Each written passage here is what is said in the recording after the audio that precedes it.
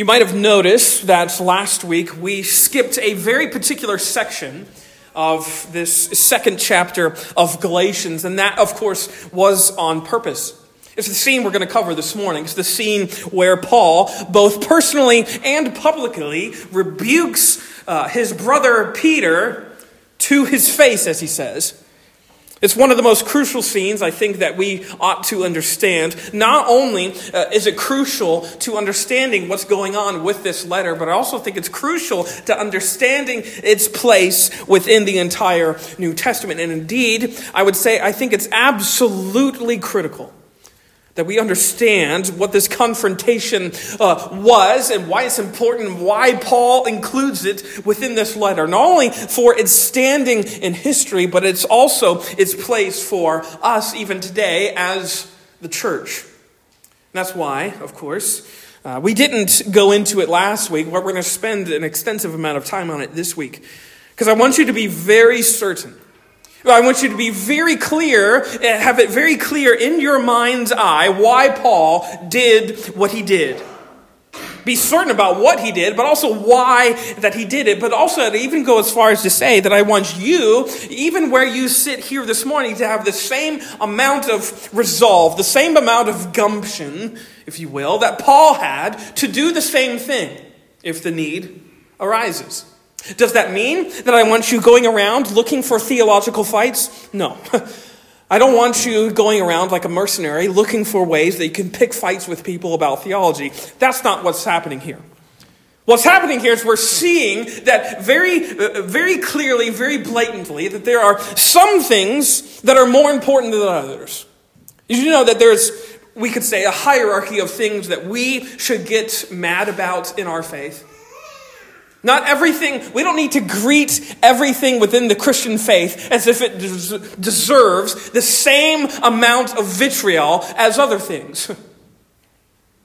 And here we're being given an example of what's at the very top of that hierarchy of things that we ought to get riled up about.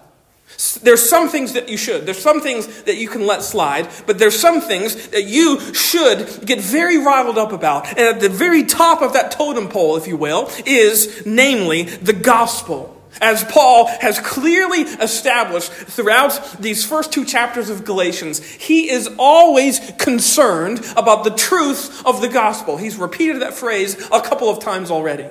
And he's explaining what this gospel is while also giving them a history lesson, so to speak, so that they understand that the gospel, the very truth that Jesus Christ, the Son of God, as he said back in chapter 1, verse 4, delivered himself up to death in order to deliver us from sins, that truth is a hill worth dying on.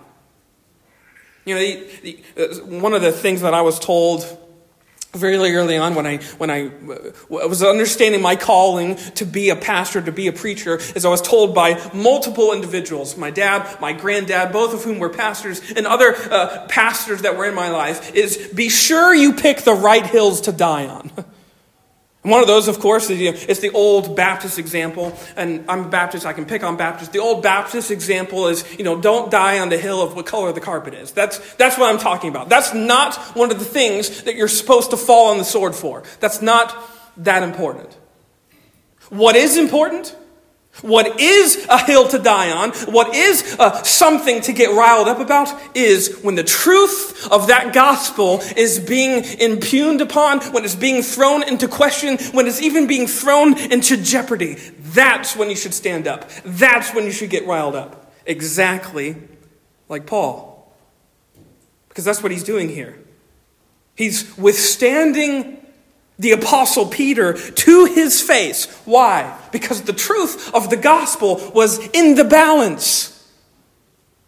And Peter's attempt to sort of save face, if you will, to sort of maintain his reputation, was threatening to undermine the life and the fellowship and the longevity of the church. But I'm getting ahead of myself. I want you to see how all of this is so important and critical for us to understand.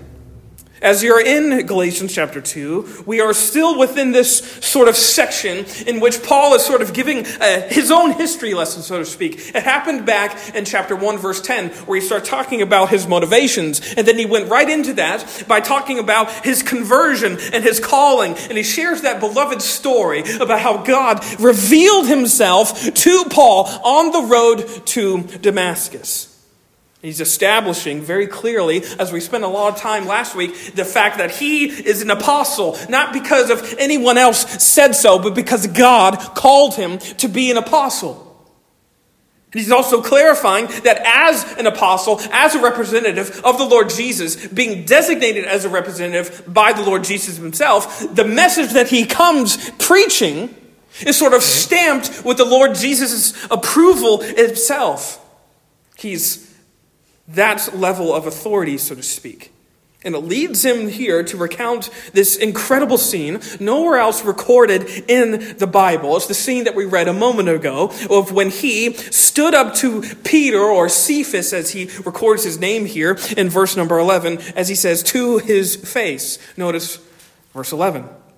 But when Cephas, that is Peter, came to Antioch, I opposed him to his face because he stood condemned. To situate you into this history for just a moment, this is, I believe, happening right on the heels of Paul's first missionary journey. He and Barnabas have just returned after traveling to these very same churches that he's now writing this letter to, the churches of southern Galatia. In fact, keep a finger in Galatians 2 and go with me to Acts chapter 14. Acts 14. Acts 13 to 14 record this missionary journey that Paul and Barnabas went on, and they went to many of these same churches that would populate this region known as southern Galatia. And here, as they arrive back in Antioch, they're giving a report of all that they had seen and all that they had witnessed. Notice it says, well, let's read verse 24. They passed through Pisidia and came to Pamphylia, and when they had spoken to a word in Perga, they went down to Italia, and from there they sailed to Antioch, where they had been commended to the grace of God for the work that they had fulfilled. And when they arrived and gathered the church together, they declared all that God had done with them, notice, and how he had opened a door of faith to the Gentiles. And they remained no little time with the disciples. So here it's like, when we have missionaries, in the olden days, when the missionaries would take out their little slides and they would do the slide things and they show you all the pictures of their travels on the missionary field. You can imagine Paul and Barnabas doing something similar. They're sharing slides of all the amazing things that they've been able to see and accomplish and witness. Yes, including some of the times in which they were stoned and left for dead in places where they were preaching the gospel. But all throughout what? They are testifying to the fact that a door of faith, as Paul is here saying, was open to the Gentiles.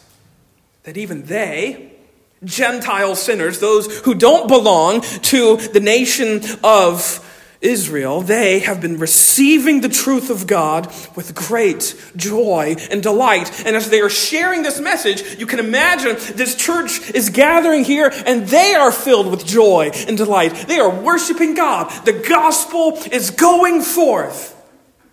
But not everyone was so happy. Not everyone was quite so thrilled with this advancement of the gospel being preached in such a manner that the Gentiles weren't being told what to do.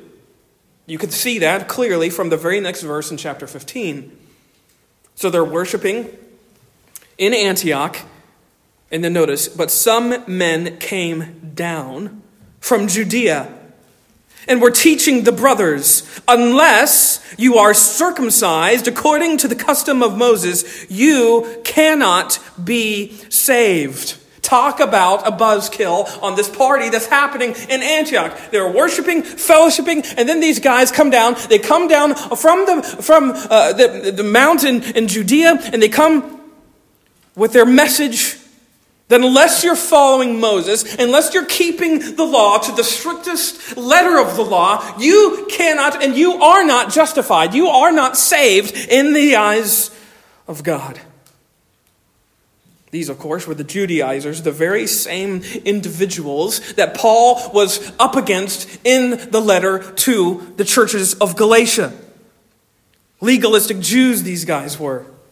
They were adamant. They were so matter of fact with the fact that, yes, you have to believe in Jesus, but just as important, you have to follow Moses. If there has ever been I don't know of another place where there's ever been such a blatant sort of message of Jesus plus. Yeah, Jesus, but you also... This is why, by the way, Paul, back in our text in Galatians 2, refers to them kind of sarcastically as the circumcision party. That's what they're known for. They're known for following these laws, following these codes. And unless you do that, you cannot be saved. That was their gospel. That was their message, which of course Paul has already established. It's not really a gospel at all. And the point is, as Paul is here telling this story, is that before these guys arrived, as he calls them, before these certain men came from Judea and came to ruin our party in Antioch, Peter was fellowshipping with Gentiles. Go back to Galatians 2.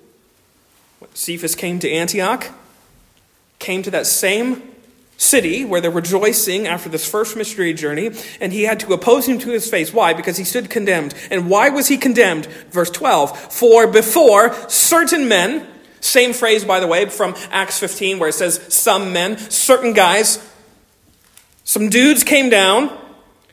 He says they came from James. He was eating with the Gentiles. But when they came, he drew back and separated himself, fearing the circumcision party. He pulled back, Peter did. When these goody two-shoes Jews descended on Antioch, he withdrew. He pulled back. He started not fellowshipping with the same Gentiles that he was just sharing a meal with. Why? Because he was so fearful of what these certain men might say or do or think. And this is so unlike Peter, of course. And that's why Paul has to call him out, especially for the fact that Peter knew better.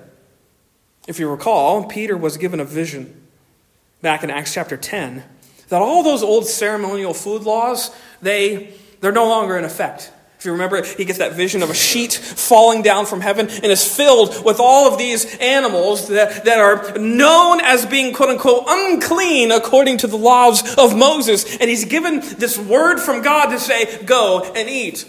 And he says no a couple of times, and then finally he relents and he understands. It is made to understand as he interacts with this Roman centurion by the name of Cornelius that actually all of those things didn't matter in the whole grand scheme of receiving forgiveness of sins. And in fact, flip over to Acts 10, because I want you to see what Peter says. This is from Peter himself. Acts 10, look at verse 43. To him, that is to Jesus, all the prophets bear witness that everyone who believes in him, that believes in Jesus, receives forgiveness of sins. Notice, through his name. Period. Peter's given this vision. He's made to understand it by this subsequent interaction with Cornelius and his whole household. And now he's made to clearly understand that the forgiveness of sins is not tied to Jesus and something else. It's just Jesus and his name alone. That's where forgiveness is received by sinners, by grace through faith. And he preaches that here. And then even further, if you go into the next chapter, in chapter number 11, he defends this very doctrine, this very truth of the gospel to these very same guys that are causing such a havoc in chapter 15. Notice notice chapter 11, verse 1. Now the apostles and the brothers who were throughout Judea heard that the Gentiles also had received the word of God. And so when Peter went up to Jerusalem, the circumcision party, notice that phrase, criticized him, saying, "You went to the uncircumcised men and ate with them." They're not keeping kosher laws. They're not eating kosher, and yet you're fraternizing with them. You're fellowshipping with them. Are you really even a faithful Jew, Peter? And here in this moment, Peter stands up to them. And he basically says, as he's just already established, that it doesn't matter whether you're eating kosher or not. That's not the point. That's not how anyone is justified. The only way anyone is justified in the eyes of God is when they repent and believe in what God's Son did by faith. That's what leads to life. Notice verse 18 of chapter 11. When they heard those things, so Peter's just finished preaching. When they heard these things, they fell silent and they glorified God, saying, "Then to the Gentiles also, God has granted repentance that leads to life." And yet, even with all that under his belt, so to speak, that's what should make it all the more concerning, but also all the more frustrating if you put yourself in Paul's shoes, that now, with all of that, even all of that, Peter is cracking, so to speak, under the pressure here in this moment, and he folds. He folds because of the peer pressure of these Judaizers. And whereas before, he was welcoming and accepting of Gentile sinners, even if they weren't keeping the laws of Moses to a T. Now he's refusing to sit with them, refusing even to associate with them. Now he's stiff-arming any sort of acceptance of them at all. And before you think that this is not that big of a deal, Peter can choose who he wants to eat with and who he doesn't want to eat with. That's not what this is about. Paul makes it clear in Galatians chapter 2, look at verse 13. He's making it clear that this just wasn't about, being picky with who you eat with and who you don't eat with. This is a matter of cutting off fellowship because certain things weren't being followed in a certain sort of way. And he's saying that it's not just Peter's problem. This is infecting the church. Notice verse 13, as he says, after Peter has drawn back, notice verse 13, and the rest of the Jews acted hypocritically along with him, so that even Barnabas was led astray by their hypocrisy, by their play acting. They're doing all of this for pretense. They're doing all of it for show. And it didn't take long. Peter has been acting one way, he's been fellowshipping, eating, and now all of a sudden these other guys come in, and now he's not eating. I can't do that. I can't eat with you anymore. I have to save face. I have to maintain reputations. And it didn't take long for others to follow suit. You can understand how it would have gone down. Oh, Peter's not eating with them. He's not sitting and eating with Gentile sinners. I guess that means I shouldn't either. And this just spreads like a virus throughout the church at Antioch for a moment. Where now, fellowship has just been totally morphed into friction. And now all that delight that they had shared just a few moments ago has now disintegrated into discord. Now you have Gentiles and Jews sitting on opposite sides of the sanctuary. Sitting on complete ends of the table. They're not even at the same table. All because one are saying, you need to keep these certain things. And these other Gentiles have been told that that's not part of the deal. See, Peter's refusal to eat with the Gentiles because of their lack of keeping the laws of Moses, this wasn't a light thing. This wasn't just an insignificant little moment. And Paul didn't think so either. Again, this wasn't the case of just differing opinions, differing preferences. The truth of the gospel is on the line.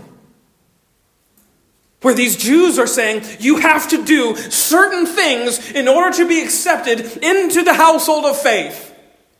Before we greet you, before we welcome you, you got to do X, Y, and Z. And if you haven't done those yet, you better get on it. That's what was being said through Peter's actions.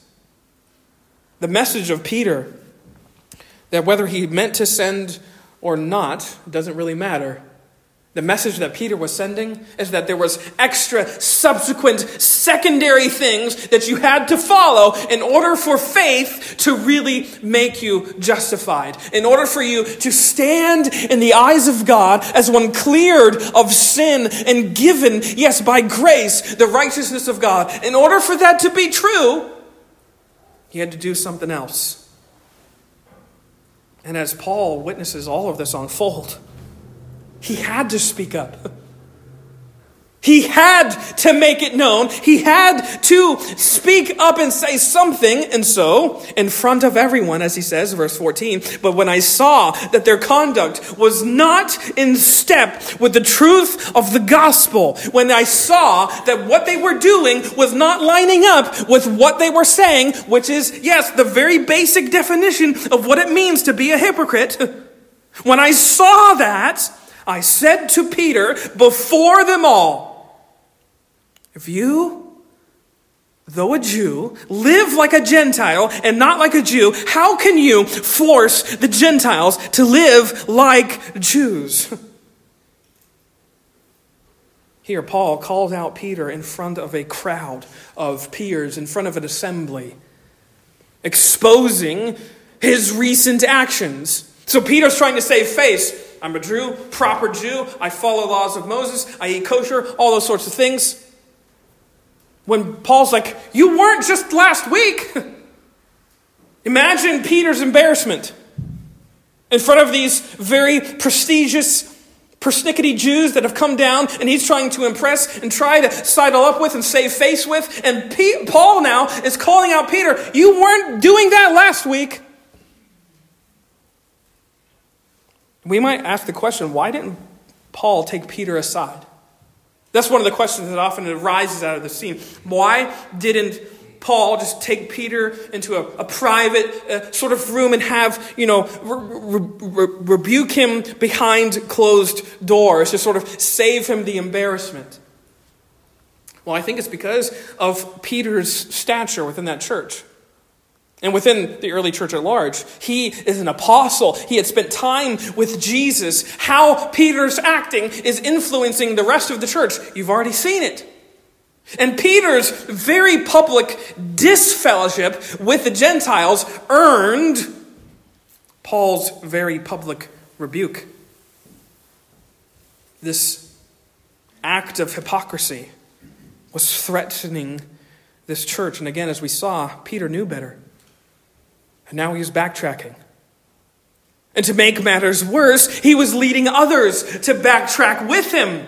And this is not simply an issue of being picky with who you eat with and who you don't. This was much, much bigger than sort of the customs of the Jews sort of being pitted against the customs of the Gentiles. The whole scene has at its heart an issue that is threatening to undo the fellowship of the gospel, making it contingent upon something other than faith. Something other than just bare belief in what Jesus has accomplished on the stead of sinners. And this is again why Paul writes so pointedly in verses 15 and 16. Again, he's just called out Peter. Notice what he says. We ourselves are Jews by birth and not Gentile sinners. And yet we know that a person is not justified by works of the law, but through faith in Jesus Christ. And so also we have believed in Christ Jesus in order to be justified by faith in Christ and not by works of the law, because by works of the law no one will be justified. I don't think this is one of those instances where I think some of our Bibles do us a disservice. I don't think that this is Paul just suddenly flipping the script and going back to just letter writing. I think he's referencing or remembering, or maybe you could even say remixing something of what he said to Peter with these verses. I think he used similar words to confront him in front of all of those who were there that day, reminding him that, yes, you're a Jew by birth, but that doesn't matter a hill of beans when it comes to the matter of justification. Peter, you're not justified because you're a Jew. You're not justified because you've kept all the laws of Moses. Peter, just like every single sinner that has ever lived, Gentiles included, you've been justified by faith. Not because of works, not because of effort, not because of the things you're doing or not doing. Peter, your justification, your right standing before the living God of the universe is not dependent upon you, neither is dependent upon me. It's dependent upon what God in Christ has done. It's the truth of the gospel. That is what Paul is trying to get in the face of Peter and remind him of. Your right standing is settled because of what Jesus did. And Paul is saying, mine is too, and so is Titus's, and so is yours. That's the good news. And in fact, Acts chapter 13, if you want to know, this is exactly what he was preaching to the Galatian churches. Acts chapter 13, verse 38, Paul is saying this, "Let it be known to you, therefore, brothers, that through this man, Jesus, forgiveness of sins is proclaimed to you. And by him, everyone who believes is freed from everything, notice, from which you could not be freed by the law of Moses." Paul has been the same throughout the whole start of this whole thing. He's been called and converted by God to preach one singular message. That is the message of Jesus, that he has accomplished everything necessary for sinners to repent and believe and be justified by faith. And here he's referencing the same thing. It's never been about keeping certain things or checking certain boxes. The gospel's announcement of forgiveness and justification by grace through faith in what Jesus has accomplished has never been attached to subsequent things that you have to do. It's been about repenting and believing and trusting that this message is true. The gospel's announcement that your justification and mine, your right standing and mine before the God who spoke everything into existence, that gift has been given to you, paid in full for you when Jesus surrendered himself to die for sins that he did not commit. That's why in chapter 1, what does Paul say? Grace to you and peace from God our Father and the Lord Jesus Christ, who gave himself for our sins. Again, that's the gospel. How does grace and peace be given to sinners? Because they've had their sins paid for. This, you see, is the truth of the gospel that Paul was so ready and so willing to defend. He stands up at a moment because he sees this is not lining up and this is going to threaten to undo the church. And he stands up for the sake of this truth. Even if it meant standing in front of someone with the pedigree and the position of the Apostle Peter. Instead of standing down because of who Peter was, because of his status, because he was one of the ones who followed Jesus, and not just one of the ones who followed Jesus, he was on the inner circle of Jesus' followers. And Paul said, it doesn't matter. I'm going to stand up to you because you're getting it wrong. That's why he said earlier, remember earlier in chapter 2 where he's talking about those who seemed influential? Peter's saying, or Paul is saying, it doesn't really matter what their title is. It doesn't matter what their rank is. If they're getting it wrong, they deserve to be called out on that. And even here, he's standing up to someone with a level of influence that Peter had. Because he's saying, in the light of eternity, your level of influence is not even close to being as significant or as important as getting the gospel right. The good news of justification by grace through faith in Jesus was way too important to let Peter influence his message. And indeed, I think one of my church history heroes, Martin Luther, would agree, as he says in his commentary in the book of Galatians, quote, that if the article of justification be lost, then all true Christian doctrine is lost. I don't think he's being hyperbolic there. I don't think he's trying to just exaggerate a point to make a point. I think he's being very accurate. If this doctrine of justification by grace through faith in Jesus, if that's set aside, if that's allowed to fall by the wayside, then everything else follows. All of the other pillars of theology that we hold up, of pillars of faith that we hold dear, they will all crumble and crack.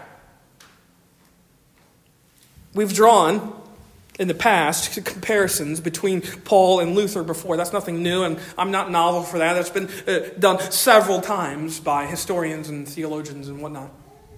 But I can't help but draw your attention to both of these defenders of the gospel once again, because both Paul and Luther were unwavering in their commitment to upholding the truth of the gospel, which of course is understood in this explosive declaration that your right standing before God is not sort of a conditional contract where if you fulfill a certain number of things, then it will be true. No, it's an unconditional promise offered to you in the gift of Jesus' death and resurrection. That's so important for us to understand. The gospel is not a declaration that is if I can say this, an if-then reality. The gospel of if-then says, if you do this, then this will be true. That's not the gospel. Again, that's tying certain conditions onto what the gospel has already declared. What's the gospel? The gospel is a because, therefore declaration. Because this is true, this is also true by faith. Because Jesus subsumed and swallowed all of your sins, you are free from sin. And when you trust and believe, you're not just made new, you are made alive in Him. I can't spend too much time on that because I'm going to steal from next time, because that's what he's going to talk about at the end of Galatians 2, that now it's no longer me living, Paul says, but it's Christ living in me. Why? Because of what is already true and what Jesus has accomplished. The gospel is a because, therefore declaration. It is an announcement that because of what Jesus has done, therefore this is true of me and you by faith. That's sort of what Luther, we could say, rediscovered. Luther didn't come up with this, of course. There were, even if you go before the age of Martin Luther in the 1500s, there were several sort of Protestant Bible-believing theologians and preachers and teachers who were standing up for the truth of the gospel. Many of whom lost their lives in that crusade, so to speak. Luther, though, we might say, blew the dust off this truth. You can imagine, I think one of the things that I would love to just impress upon you again is just the fact that Luther's revelation, so to speak, wasn't just his own ingenuity. Luther, of course, as we've spent some time saying before, he was an Augustinian monk. He was studying the Word of God in that sort of sect of the Catholic Church. And he was poring over copies of God's Word. He was given access to the Word of God, unlike many who would visit those churches. Unlike many parishioners in his very own church, he was allowed to read the Word of God, which already should give you alarm bells, that the Word of God is not in everyone's hands. But as he's reading and as he's studying, what happens? He suddenly realizes that what he's been told to believe actually doesn't line up with what he's reading. What he's studying out of the Word of God, the very thing that his whole order of monks is supposed to live by and stand up for, he's noticing this doesn't line up. There's a discrepancy here. Instead of letting it go, what does he do? He takes a piece of paper and nails 95 reasons to the church door of why they're getting it wrong. The more he read, the more he studied, the more he realized that the church's doctrines were not in step with the truth of the gospel, as we just read here in Galatians chapter 2. And we could say that for Luther, the rest is history. They were adding, the church and the order of monks that he was a part of were adding extra requirements to this very same gospel. Adding extra things that they had to do, that they had to make sure was right. If you were a sinner and you wanted to experience the peace of having your sins forgiven, then you had to do this penance or pay that indulgence or say this whole laundry list of prayers. And Luther had tried all that. As you might know, he was rigorous with his confession. And he had always come up short. He could never confess enough. He could never pay enough penance. He could never do anything to quiet the loud anxiety in his soul. And that is until he was brought face to face with the amazing truth that the gospel that we preach declares to us. Namely this, that the righteousness that God demands of us is a righteousness that God gives us in his Son, Jesus, in his death and resurrection. That's the amazing, wonderful truth, that this very thing that God has demanded is now given to us in the gift of Jesus' death.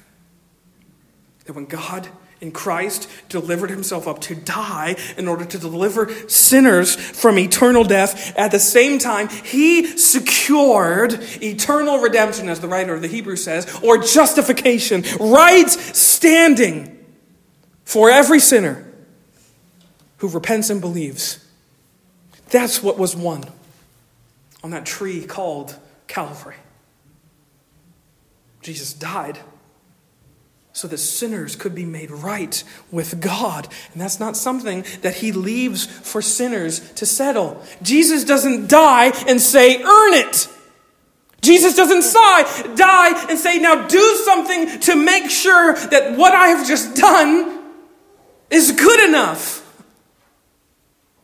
God has never tied his favor and forgiveness to sinners on whether or not they were doing enough of the law, or paying enough penance, or paying enough indulgences, or confessing enough sins. If that were the case, how would any sinner ever know that they have done enough? Where would that line be? The answer is they could never be sure. You would always be living with anxiety, always living with this sense of doubt. Nothing we could ever do could make us justified in the sight of God, make us right with him. Again, that's why Paul is so definitive and so very pointed with what he has just said, that it's not works of the law. That's not how you are justified. How are you justified? Verse 16 again, we are justified by faith in Christ. Period. Your right standing before the Lord is in what the Lord has done. That's what Paul was saying to Peter. You're missing it. You're confusing the messages now. Luther would say the same thing. But as it happens, back to Galatians, that's exactly the confession that the Jerusalem Council eventually makes. Just a little bit of history as we close. Look at Acts chapter 15. Acts chapter 15, again, it's on the heels of all of this discussion. Notice verse 1. Some men came down from Judea and were teaching the brothers, unless you are circumcised according to the custom of Moses, you cannot be saved. And after Paul and Barnabas had no small dissension and debate with them, Paul and Barnabas and some of the others were appointed to go up to Jerusalem to the apostles and the elders about this question. So being sent on their way to the church, they passed through both Phoenicia and Samaria, describing in detail the conversion of the Gentiles, and brought great joy to all the brothers. So even as they're going to the apostles to quote unquote have another debate about this thing, they are spreading the very same gospel, and they're spreading delight and joy by it. And it says, verse 4, when they came to Jerusalem, they were welcomed by the church and the apostles and the elders, and they declared all that God had done with them. But some of the believers who belonged to the party of the Pharisees rose up and said, it is necessary to circumcise them in order to keep the law of Moses. The apostles and the elders were gathered together to consider this matter. And after there had been much debate, notice who stands up. Peter stood up and said, brothers, you know that in the early days God made a choice among you, that by my mouth the Gentiles should hear the word of the gospel and believe. He's referencing Acts chapter 10. And God, who knows the heart, bore witness to them by giving them the Holy Spirit, just as he did to us. And he made no distinction between us and them, having cleansed their hearts by faith. Now, therefore, why are you putting God to the test by placing a yoke on the neck of the disciples that neither our fathers nor we will be saved through? Nor we have been able to bear, but we believe that we will be saved through the grace of the Lord Jesus, just as they will. You have this amazing scene where after the confrontation at Antioch, notice who's standing up. Peter is now defending and clarifying the very gospel of the grace of God. This is known as the Jerusalem Council, where in the early days of the church, when the gospel was being threatened, the church stands up for what matters most. The gospel of God is something worth fighting for. It's something worth standing for. It's a hill that I think we should all be willing to die on. Like Luther and Paul before him, the truth of the gospel of God is a matter of highest importance. It's the highest thing that we could ever get riled up about. And I pray that I'm always willing to put myself on the line, so to speak, for the sake of this beloved truth, even if it means confronting or even losing someone that I'm close to. May it never be said of me that I walk back from the truth of the gospel. May that never be the case, and may that never be the case with you either. My friends, God's forgiveness and justification of sinners, that's a gift given in the name of Jesus alone. It is through him and through him alone that you are enough, that you stand justified, stand in right standing with God. And as we talked about last time, I won't re-preach that again, but as soon as you add a little bit of a price to a gift, it's no longer a gift.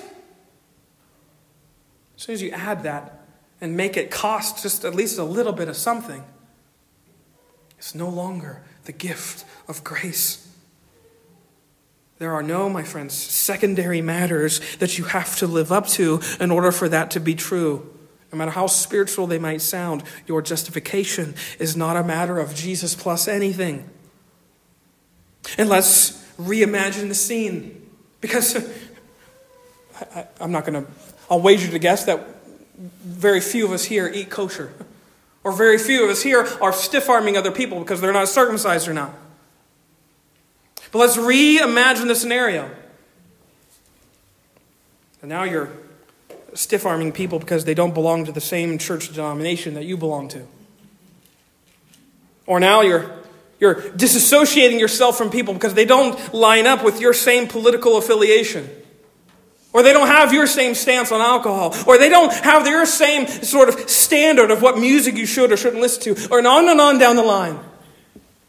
What are we doing? We are doing exactly what Peter did in Galatians chapter 2. We're taking ourselves out of fellowship with believers because they're not lining up with what we think they should follow. My friends, there's no room for anything we might add to the announcement of the gospel, which is nothing but the declaration of free justification in the finished work of Jesus. My friends, if I could get anything to be implanted into your hearts and minds and souls, it is that Jesus is your justification. He is your enoughness. And he has done everything necessary in order to deliver every single sinner, including you, or even including the sinner that you don't think deserves it. They have been the same gift extended unto them. Their right standing is secure in what God in Christ has done, and all that remains is to repent and believe. So the question is, do you believe that? Do you believe that your right standing with the God who spoke everything into existence is secure for you in Jesus? Or are you running yourself ragged trying to make sure that you've done enough things? Or that your neighbor has done enough things? There is only one route to a joy-filled Christian life. It's the route that's lived by faith. My friends, this morning, you are here by faith. You're alive by faith. You live, you breathe, you talk, you walk, you act by faith. Let it never be said that we can claim anything for ourselves. No. It's all gifts given to us by grace through faith in what Jesus has done. There is no other gospel than that. Let us pray.